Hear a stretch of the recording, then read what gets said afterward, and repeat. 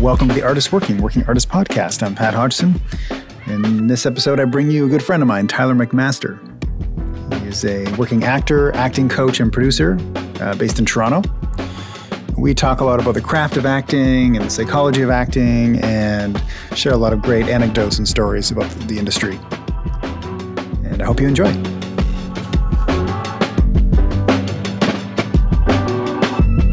Patrick.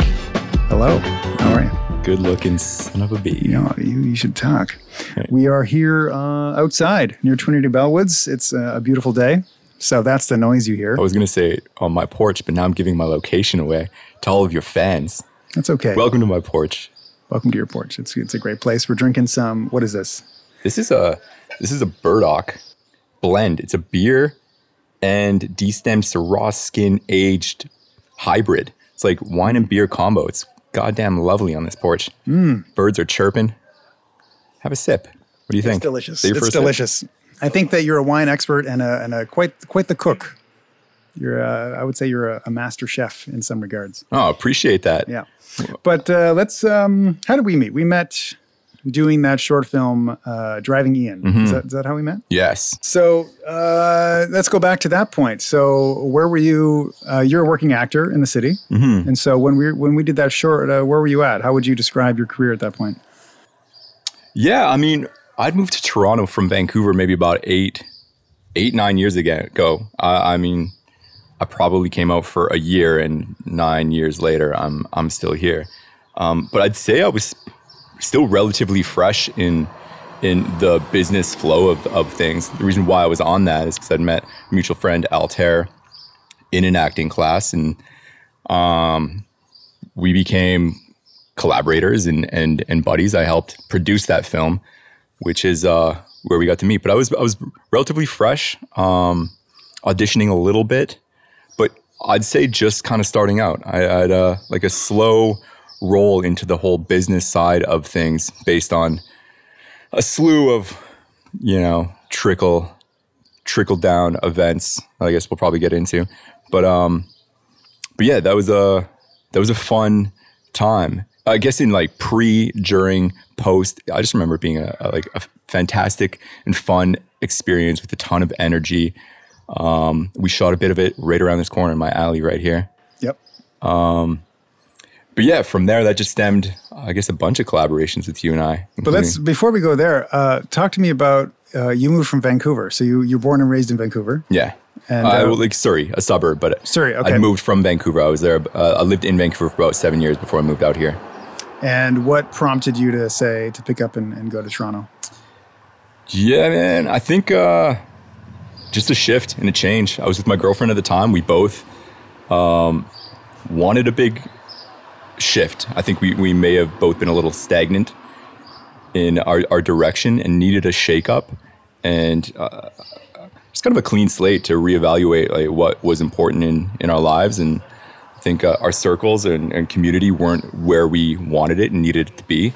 I was doing restaurant work primarily 5-6 days a week, not doing enough of what I loved, and didn't have enough time to actually explore what I loved, what I knew I loved, and explore other things and potential things, which I always think is important. So we packed up into my sweet white Pontiac Sunfire and drove through the States. Yeah, nice. We went south to Seattle and then drove across through the Dakotas and Montana, hit Mount Rushmore with a jam-packed car, big screen TV in the back that we'd put into our shitty hotel every night when we needed to stop.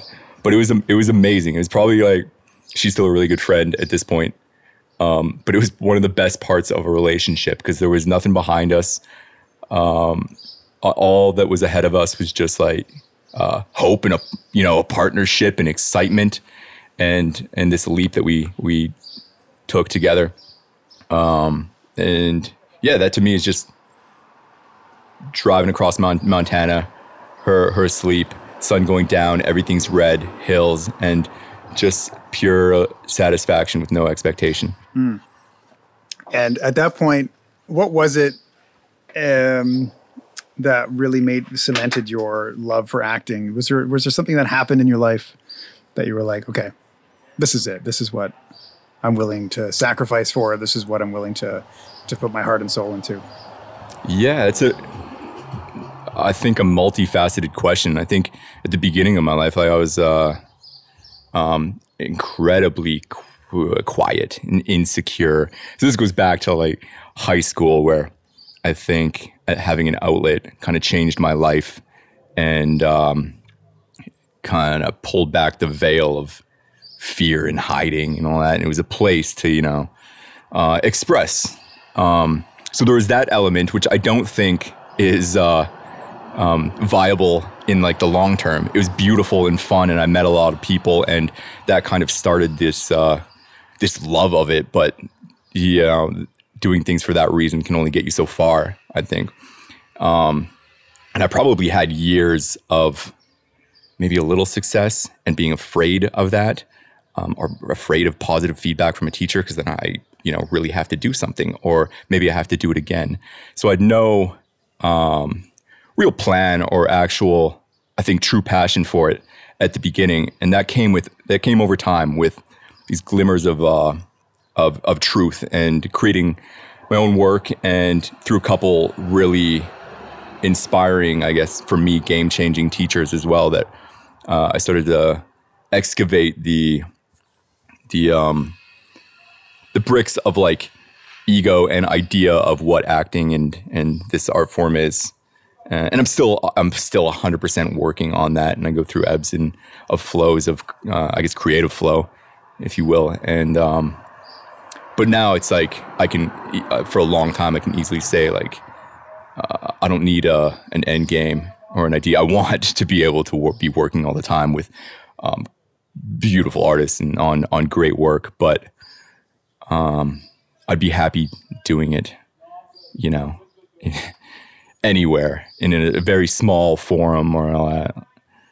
You've been on stage, right? I mean, you put on a show at I think the Red Castle Theater. Mm-hmm. I'd like to talk about that a bit. And also, I feel like I'm not an actor, FYI. I'm a filmmaker, so I just sit in awe of actors and what they're able to do. I think it was on our short film, The Last Day, which we shot. So it feels like so many years ago, but I feel like it was like our little hit short film that everyone seemed to love, and festivals loved it. And that was sort of your brainchild that we just kind of made with no crew. And inspired by the breakup from the girl I moved here with. Oh, yeah. Amazing. That's a great segue. It was the moment, the scene in the park when you guys part ways. I mean, I'll put a link in the whatever description so you can check it out. There's a scene at the end of the film where you're able to just like summon up an emotional response, and there's tears and stuff, and it's like moments like that I realize like the craft of acting is it's not easy. I mean, like guy like me, I'm like, I want to act, I want to be in some scenes and stuff. It's like cute to say that, but like really having that like emotional training to just summon up some emotions like that, I feel like, I mean, for someone who's not an actor, seems extremely difficult. Extremely difficult. Is that just pure training? Is that pure training? And how does that relate to like stage work? Because I want to come back to the stage thing. I think yes and no regarding training. I've always been an incredibly sensitive and emotional person, and as I grew up, I created a wall of defense regarding that, like sensitivity and emotion. So that was hard to kind of get back once I created that wall. I had a teacher, Matthew Harrison from Vancouver. He would do a bunch of workshops here. One of the things he said was that, amongst other things, his job was kind of not to teach you to act, but to teach you to like unact and be truthful. And that's what I think a lot of emotion is. I think it's just kind of getting out your own way, because I truly believe that everybody has everything they need in them at all times. We're all like living here, breathing, crying, emotional, messy human beings. So you right now, you have like this, powerful magnetic force and everything in you to shift, like if something happens on a dime. And I think with certain things, it's just trusting that things are there. I've tried to replicate certain emotion, or I guess be fearful of not, and then definitely nothing's gonna happen if you do that. So I think it's with the training comes I guess, just trust to get out of your way that it's there and it's okay. And then, there's the technical aspect. If something's not coming, then hopefully a different type of training or something else in your repertoire toolbox can be used. Sometimes it's like, maybe it's the Joey Tribbiani. You just pluck a little thigh hair and you're going to do that. But sometimes for me, it's just like trust in music. Sometimes it's a memory. For that, I do remember loving that experience so incredibly much. Which one? Like doing The Last Day. So you're talking about, I think that was the last shot. That was the last, because I think we shot that film more or less in sequence. I mean, the film is kind of a non-linear film, but we tried to like basically sequentially shoot. We wanted a sunrise, nobody there. So we all got up at like 4 a.m. Oh, yeah. And I loved the experience. It was so fluid. There was like 4 of us. Do you think that it was so early in the morning helps with your emotional ability? No. I think the whole thing was just everybody was so incredibly committed, and there was no ego. It was such a collaborative, beautiful experience that truthfully, I felt so like just blissful in the experience, and I could feel it leaving, and I could feel it ending, and I was just really emotional and sad. I used to have that when I was younger, where I'd go on like a weekend trip with anybody. And anytime I'd come home, I would have this like, I'd feel like this hole in my chest. I'd be sad for 3 days. I didn't know what it was. I thought there was something wrong with me. But I had that experience after we shot that. I needed a couple of days of come down. And we've talked about that a lot in terms of how organic and easy it was, and it luckily resonated with a lot of people, which is super lovely. The feedback. Our mutual friend Terrace brought it up the other day. He was talking to somebody, I guess, introducing me, and he'd mentioned that was like his favorite short film of all time, which is just really lovely to hear. If you can touch one person or a couple people, that's a compliment for us for sure. Yeah, that feels good for sure. And that was our baby, and we sat in the editing room, and it was just every part of that was really lovely. Yeah. Daly was the one who I think kind of lit a fire under my ass to make that, because we'd read it together. And he spearheaded like our first table read, which is at your old studio.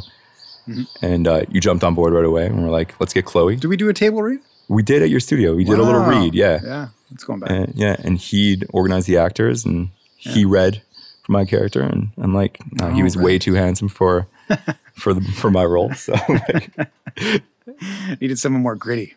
Yes, bigger chin. So do you think that emotional people make good actors? I don't necessarily think emotional people. I think open people, and maybe that was an unintelligent question. No, it makes sense. Absolutely, I completely understand it. I think open people, and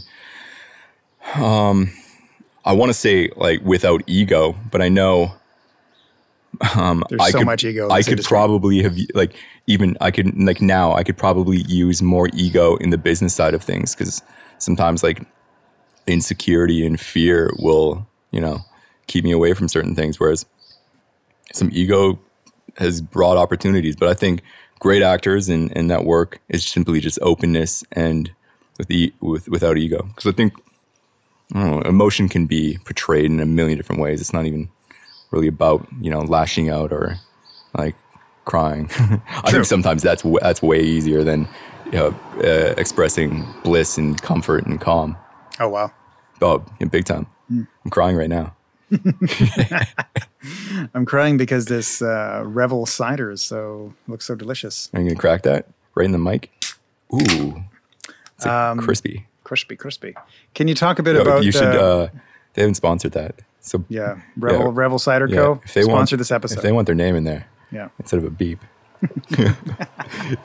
call every cider company, and whoever wants to sponsor it, you can just dub in the name of it. Can you talk a bit about your stage experiences and specifically that show at the Red Castle Theatre, and how just reflect on that as an actor and performer? I mean, in Surrey, in a suburb in BC, I started doing community theatre when I was 17. So a lot of it was in Vancouver and White Rock by the beach. I did 3 plays at White Rock Community Playhouse, and I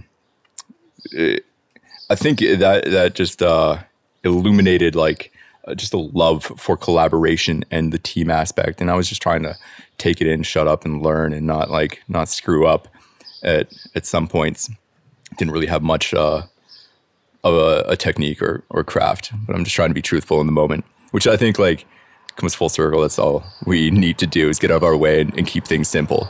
But I did a lot of like experimental plays with this company called Spectral Theater in Vancouver, which again, I just loved the brothers who made it. And it was like, they'd write their own stuff. And like, I remember one play, I was this peasant getting sacrificed by some demon. And I had my friends front row with like a water bottle of fake blood underneath my arm. So when the demon stabbed me, I could like hurl my soul into the air with a geyser of blood. And I'd always make sure I had to bring like a 4-liter jug of warm water backstage so I could go outside in winter and like kind of give myself a 4-liter milk jug of shower of like rinse off this sticky, fake, weird molasses blood. But I had a bunch of those. I remember working in a restaurant and I had won, as like part of this restaurant group, a trip to Napa Valley and Disneyland and wine country with like one other person from each of the restaurants. And I'd committed to play this boxer fighting a robot from this company. And the guy's like, I wrote you this thing. And I'm like, definitely not getting paid. I'm taking 3 weeks off work. And I'm like, fuck, what? It was a bit of a moral dilemma. But for some reason, I'm like, an actor is like, he commits. And somebody wrote this thing for me. I'm going to skip Napa Valley and I'm going to fight this damn robot. And it was really just silly, but so lovely. And I think I kind of wish I went to Napa, but we were talking about Wide earlier. I'm like, God damn it. It was a fun process, but I met some cool people. We did like 12 Angry Men there. And I'm still good buddies with the guy from there with that, Derek, who like, if we ever do shoot this little adaptation of Breath, a little like microfilm we made, on Blink Twice film, which we're getting to. Yeah, and then he'll be an integral part of that. But yeah, going back to Red Sandcastle and Rabbit Hole, which have such a beautifully fond memory of doing this play. And again, I'd met Courtney Dealin, who's a great actor and producer. I'd met her at a workshop with Actors Foundry, and we were training. It might have been my first day training at Raw Acting Studio.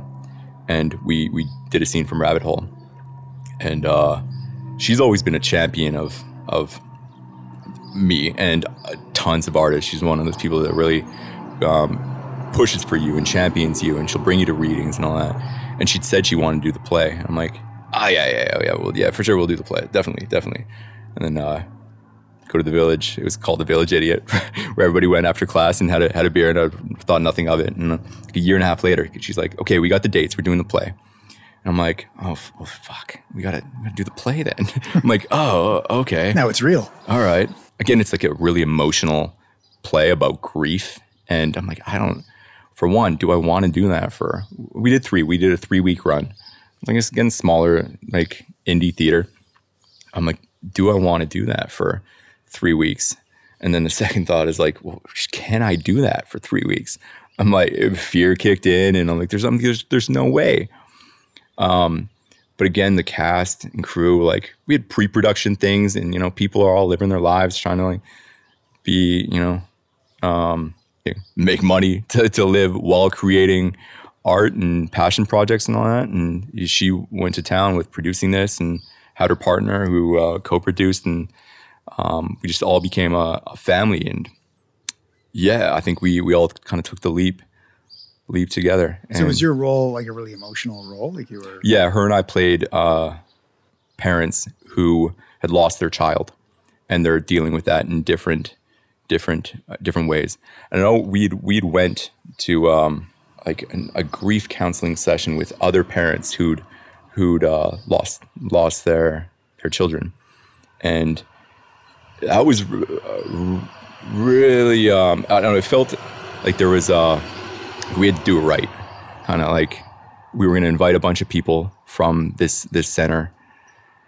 And I met some people that seemed pretty skeptical, and ended up like one lady who I knew she was kind of like, she was not trusting us. She didn't want to like share too much in this group when we're talking about, actors coming in and trying to, I guess, exploit their true life experiences. And she ended up coming back twice. And the thing that stuck with me in that is she had stopped me the second time, and she's like, I wanted to bring my ex-husband, and they'd lost a child, because I wanted to, I guess, have him see that like it was okay to be a man and be vulnerable and sad and emotional and freak, like, I don't know, have a different experience. And it opened her eyes to what I guess other people in the play would be experiencing, because like it's very easy to get caught up in the tunnel that is your world and emotion and mentality. In terms of I guess what I would say, doing it every night felt completely different. And I mean, I like making it kind of different for the other actors. I always think that, if you're trying to change things up for yourself, then it's kind of, you're doing it for you, and it's most likely going to come across as a little bit staged, no pun intended. But if my goal every night was to mix it up from my sister in the play, my wife, my stepmother, and with that, it would change like some dynamics. I'm sure they did that with me all the time, and it really just throws you on guard, and you're like, well, I'm activated, I'm here with this. Sure, we've rehearsed this or we've done this 100 times. This is new. I'm alive, and I'm here. And so you hear about people on Broadway. I've never done a long running like 2-year show, but I could understand how you could do it and make it real and different. And I'd love to do something like that one day. You made me think about, just to backtrack a little bit, that you're in this, like you're in like a counseling session, right? For parents who have lost a child. And it must seem to them in that moment that it's a little bit disrespectful or something, that because you're two people that are coming in not having that experience. But then that is like kind of the thing about being an artist, is that you can go to that and then take that and put on a beautiful piece of work that other people can go to and like really be transformed by it. So I think, that's just an interesting perspective, that immediately it doesn't seem right somehow. But the job of an artist, really, I think our job is just to take this mess of life and the experience and kind of like put it into some story that we can all connect to and feel something together with. Yeah, try to capture those little idiosyncratic like moments. Maybe that's the wrong word, but like a little slice of truth that's relatable. And I like watching things that make me feel something. Totally. And it doesn't matter. Like we have enough. We talked about this before about, in the cell phone world and the social media world, like that's mostly distracting. But you give me anything, and it can make me feel mad, it can make me feel sad. Hopefully, it makes me feel happy or like lighthearted or like inspired. But to see something that makes you feel, I think is really, really powerful. Or to relate, and maybe that makes something a little more okay, whatever it may be. Yeah. You're talking about doing the play and how you like, change it up just a little bit just to kind of keep you on your toes. So how does that connect with, working on film where, there's that great part you did in, what was it, Flashpoint? Maybe Killjoys? The guy with like the gun to his head. Yeah. He didn't want to get taken away.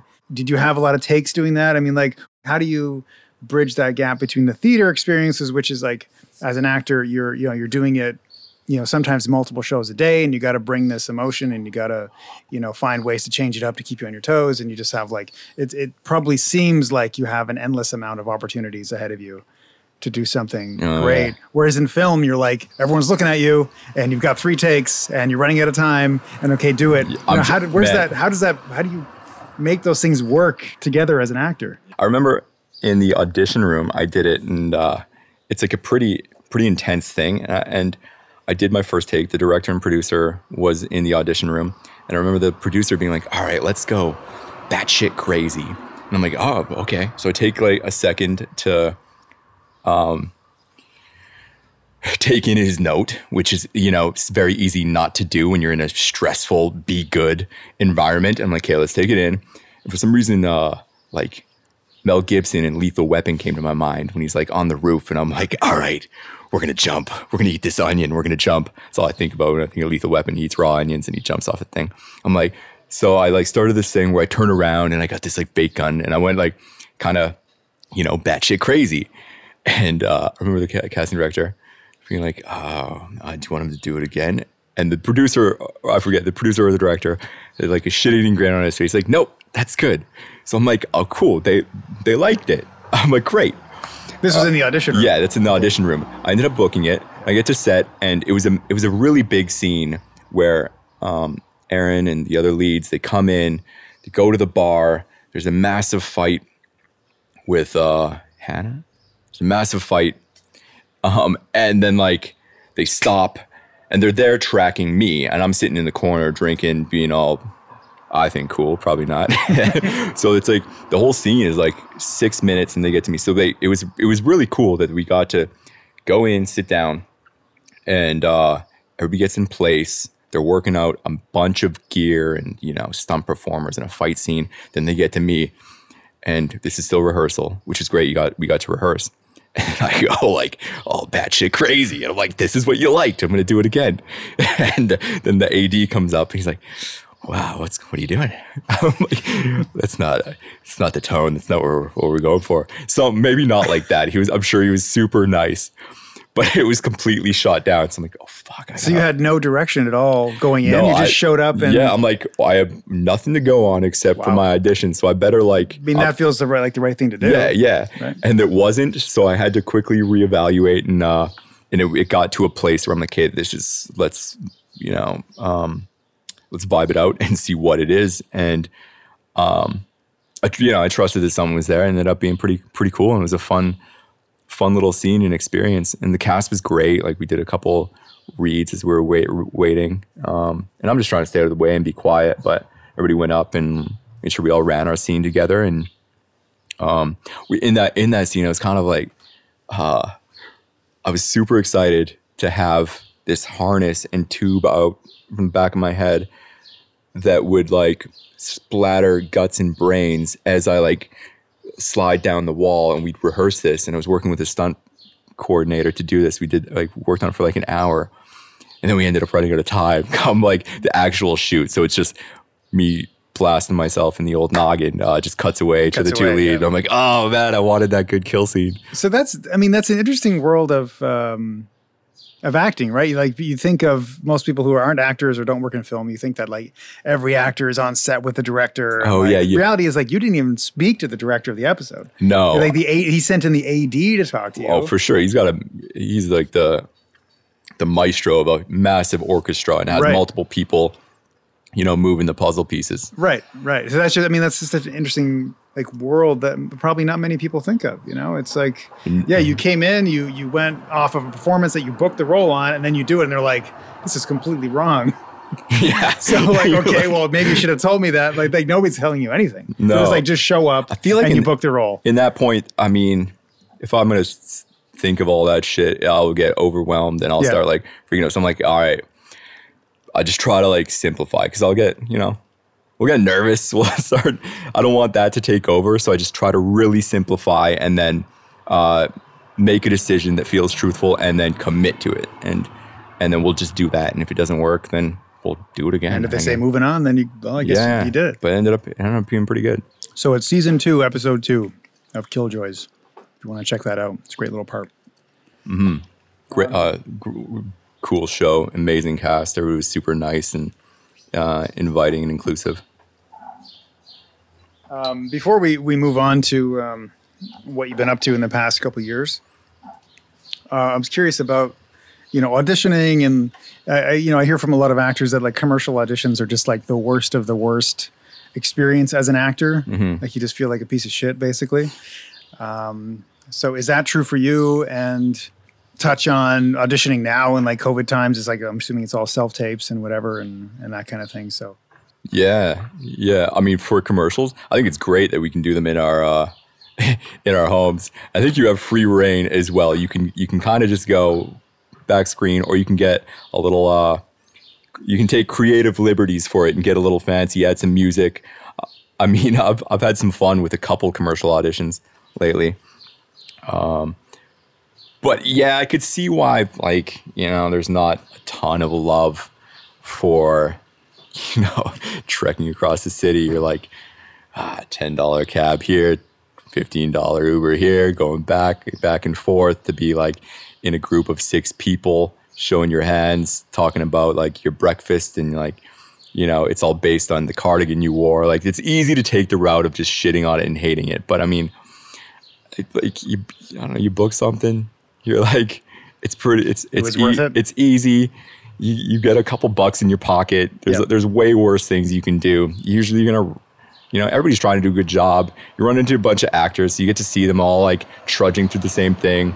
So I don't have a disdain for them.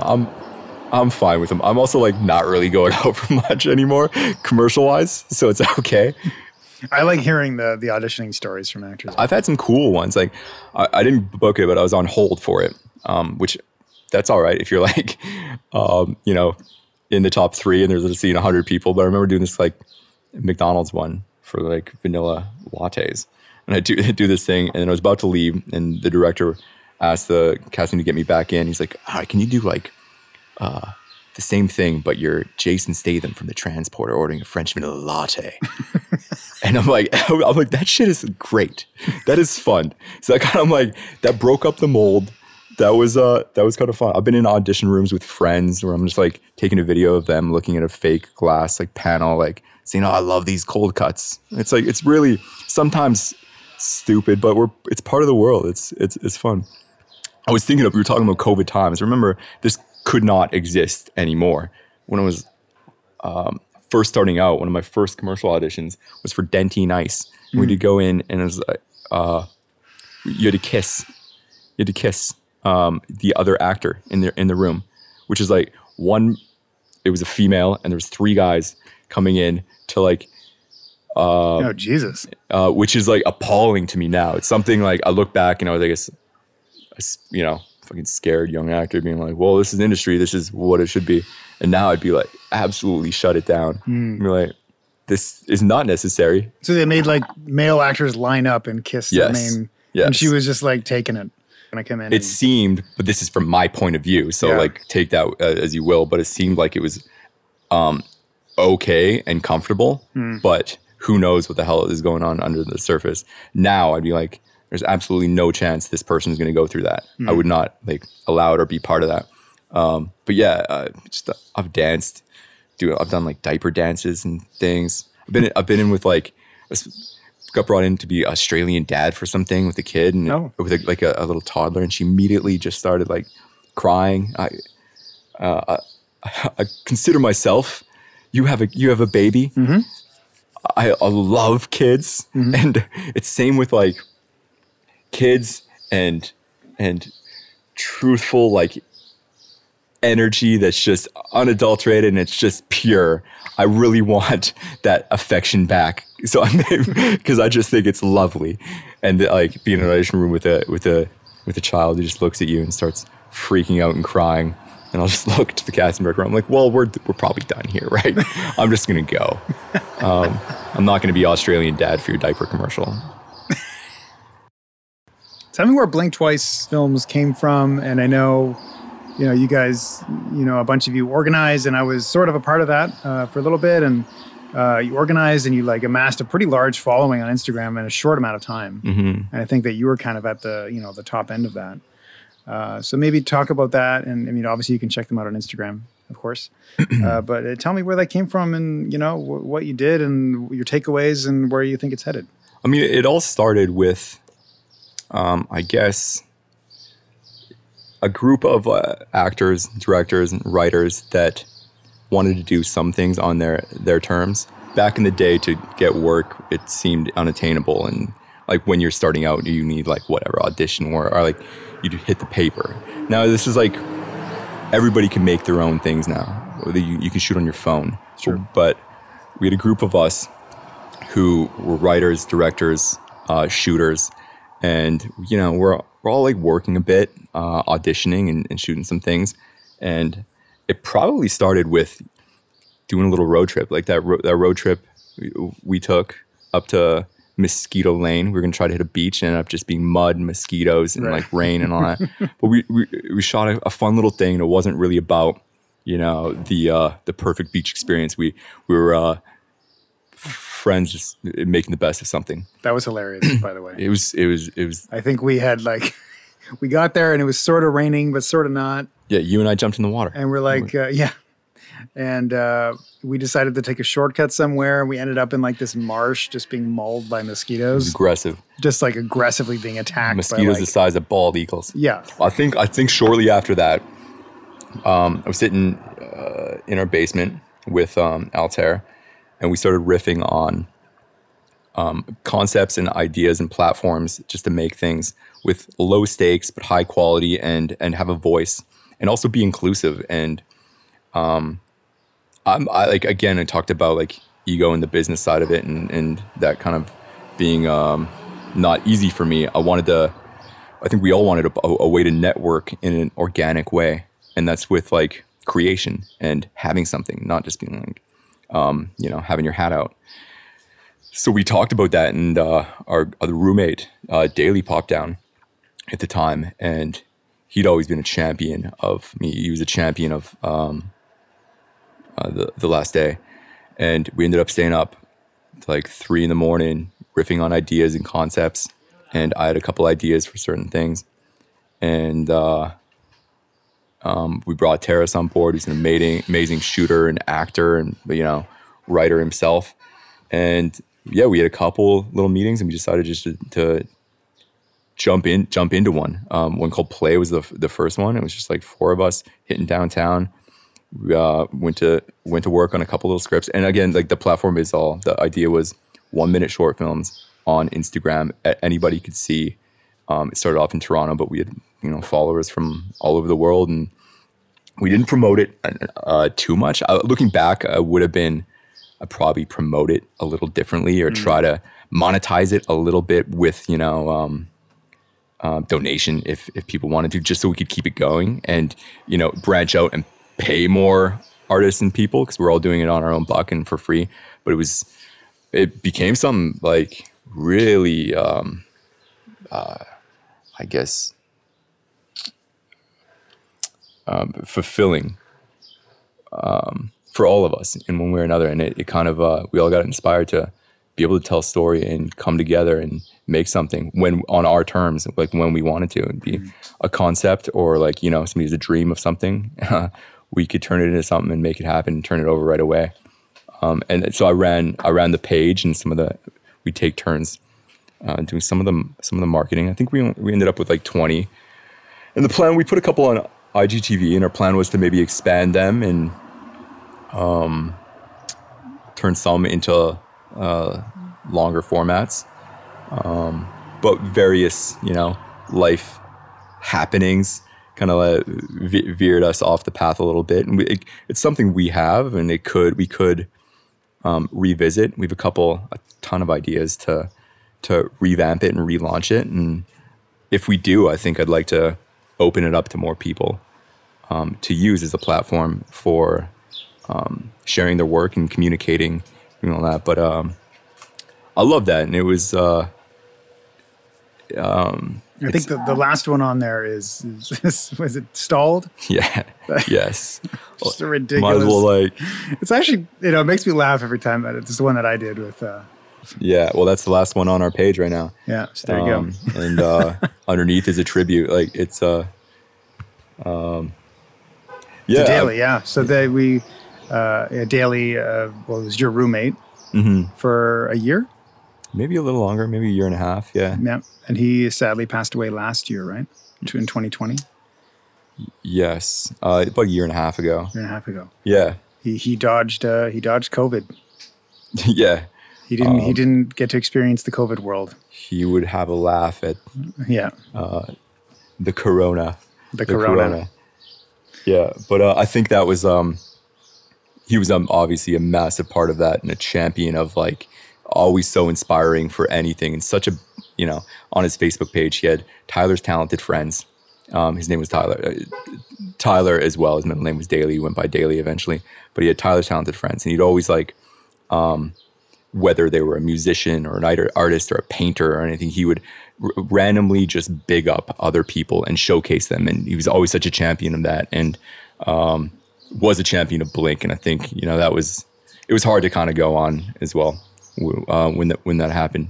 We needed a break. I think everybody needed a break. So we might revisit it, and might be something kind of casual, or we'll expand it, or maybe it's just run a course. Well, yeah. And but there it lives. It lives on the interwebs. Yeah, but again, forever. like a lovely time, and empowering for all of us, I think, to know that we can make our own stuff. Mm-hmm. Totally, I feel that. Mm-hmm. So where are you at now? What's going on with you now? You're writing a lot. Yeah. I'm writing a few things. I'm in the, I guess, process of working on another feature. Mm.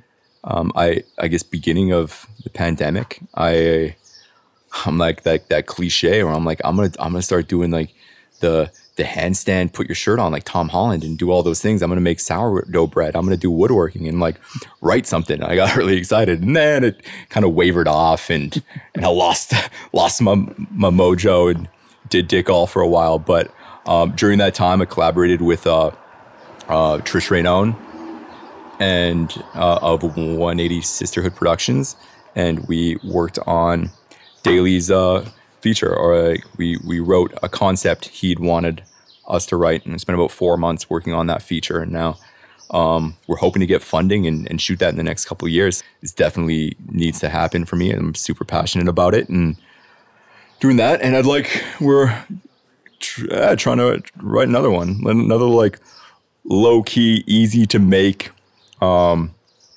Again, just like make a feature. We have a story. We have a concept. We have got the bones ready to go, and need to hash that out and work on that. I feel like that's where it's at in feature land. Just like get these films that are, you know, easy to make, aren't these like huge budget productions. Yeah. Because money is much less.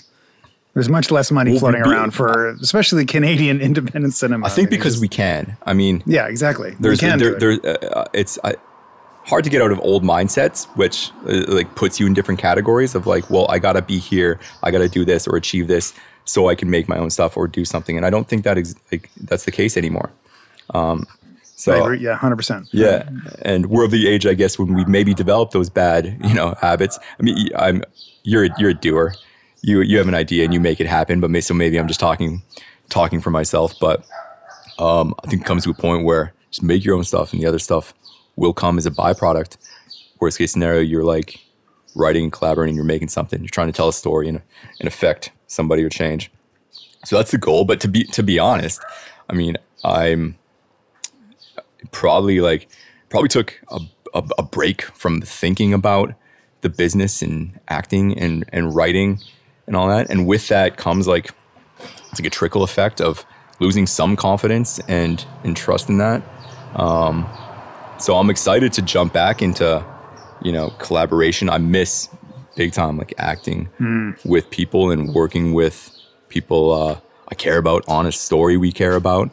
But I definitely got into a bit of a pattern of you know, turtling a little bit, hermiting a touch, and I'm rising from that hibernation a little bit. You make it sound like there was some kind of global pandemic or something. What? Jeez. What? How dare you hermit away? No, I was just watching Netflix for a year and a half. What are you talking about? A Dog Who Cried Wolf. So that was a film that's online to watch right now. And you were like, you worked your ass off on that film. I remember that our mutual friend Logan co-directed it with Matt Bendo, right? Yes. And I've heard, you know, some little stories here and there, but it seemed like that was a hell of a lot of work. Can you go into maybe, because you're, I think you're a pretty great producer and you work your ass off on projects. Can you maybe touch on that, since it's something that listeners can literally go watch? Yeah, man. Well, I met Logan. I think I met him once on a commercial and then once, I think, on set of Murdoch Mysteries. And he's in art direction and jack of all trades. And he'd written this thing and he was co-directing this thing. So we went out for a beer after one of the times I met him on set, and he was looking for a producer, and I had a couple ideas of people, and I think after like beer 2 or 3, I'm like, I'll produce that. I'll just produce it, man. No problem. So a beer fuel decision. Yeah. Like there are many in this industry. Let's just do it. Yeah. And I was excited about it. I loved the idea. I loved the script. And truthfully, there was a lot of unknowns that I was jumping into, which was great, just being thrown into the fire.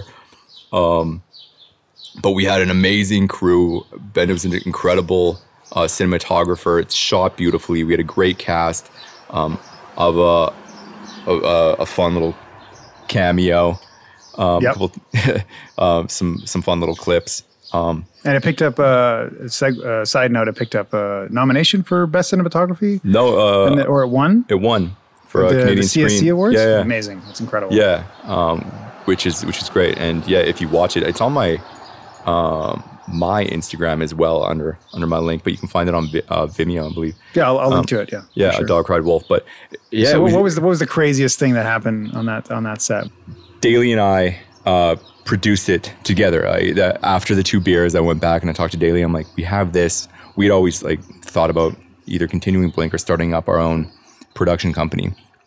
And so he jumped in it with me, and that was we'd finished the film about 2 weeks before he was diagnosed with glioma, which is a brain tumor. And so he was weakening in energy, but still, I just remember him during craft and breaks. He's like, he even said one night, he's like, I'm feeling a little off, but I feel like it's my job to like, bring up the energy and keep the morale and all that, which he did constantly. But I remember once we finished, and we were waiting for we were like the last people there, and I think we were shooting in Falcombe near Hamilton. I could be getting the name wrong, but we came back, delivered a bunch of gear to Matt Bendo's hallway. We had to wait for him in his underground for about 3 hours. Matt Bendo showed up, and I guess it was his sister's house, which he was storing a bunch of gear. And she wouldn't answer the door. And we had, like $50,000 worth of gear in this hallway. And Daly and I hadn't really slept for 2 weeks. Like we shot this in 2 weeks and didn't sleep much. And in his underground, both of us in this like rented van, when Bendo eventually like was able to show up because he was like, wrapping up at the location.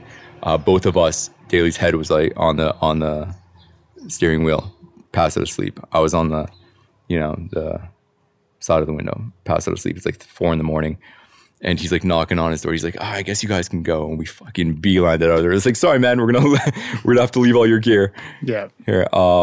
Yeah, not to say, crazy experiences in a negative way. I feel like in film, like you just find yourself, like the bigger the project, the bigger the crew, like there's moments when you just step back and you think, this is insane. Like there's so many things happening right now. And if you let it get into your head, like you could, but there's just like this thing that we can do as filmmakers that we were able to just like have tunnel vision and just be like, I just want this one thing. I need to accomplish this one thing. There's 1,000 other things happening, but I'm going to focus on that. I think you just get you just get things done, whether it's your job or your title or whatever. I know the day before we went to camera, our AD dropped out. We lost our AD to a bigger gig. So like Logan's like, I'm going to need you to like kind of help AD. Have I ever AD'd?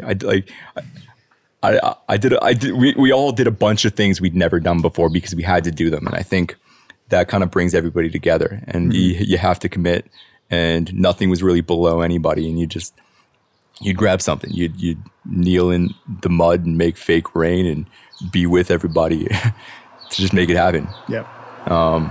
Which is great. And I think you need that to a certain level. Yeah. Mm-hmm. That's the magic you want in a crew, I think.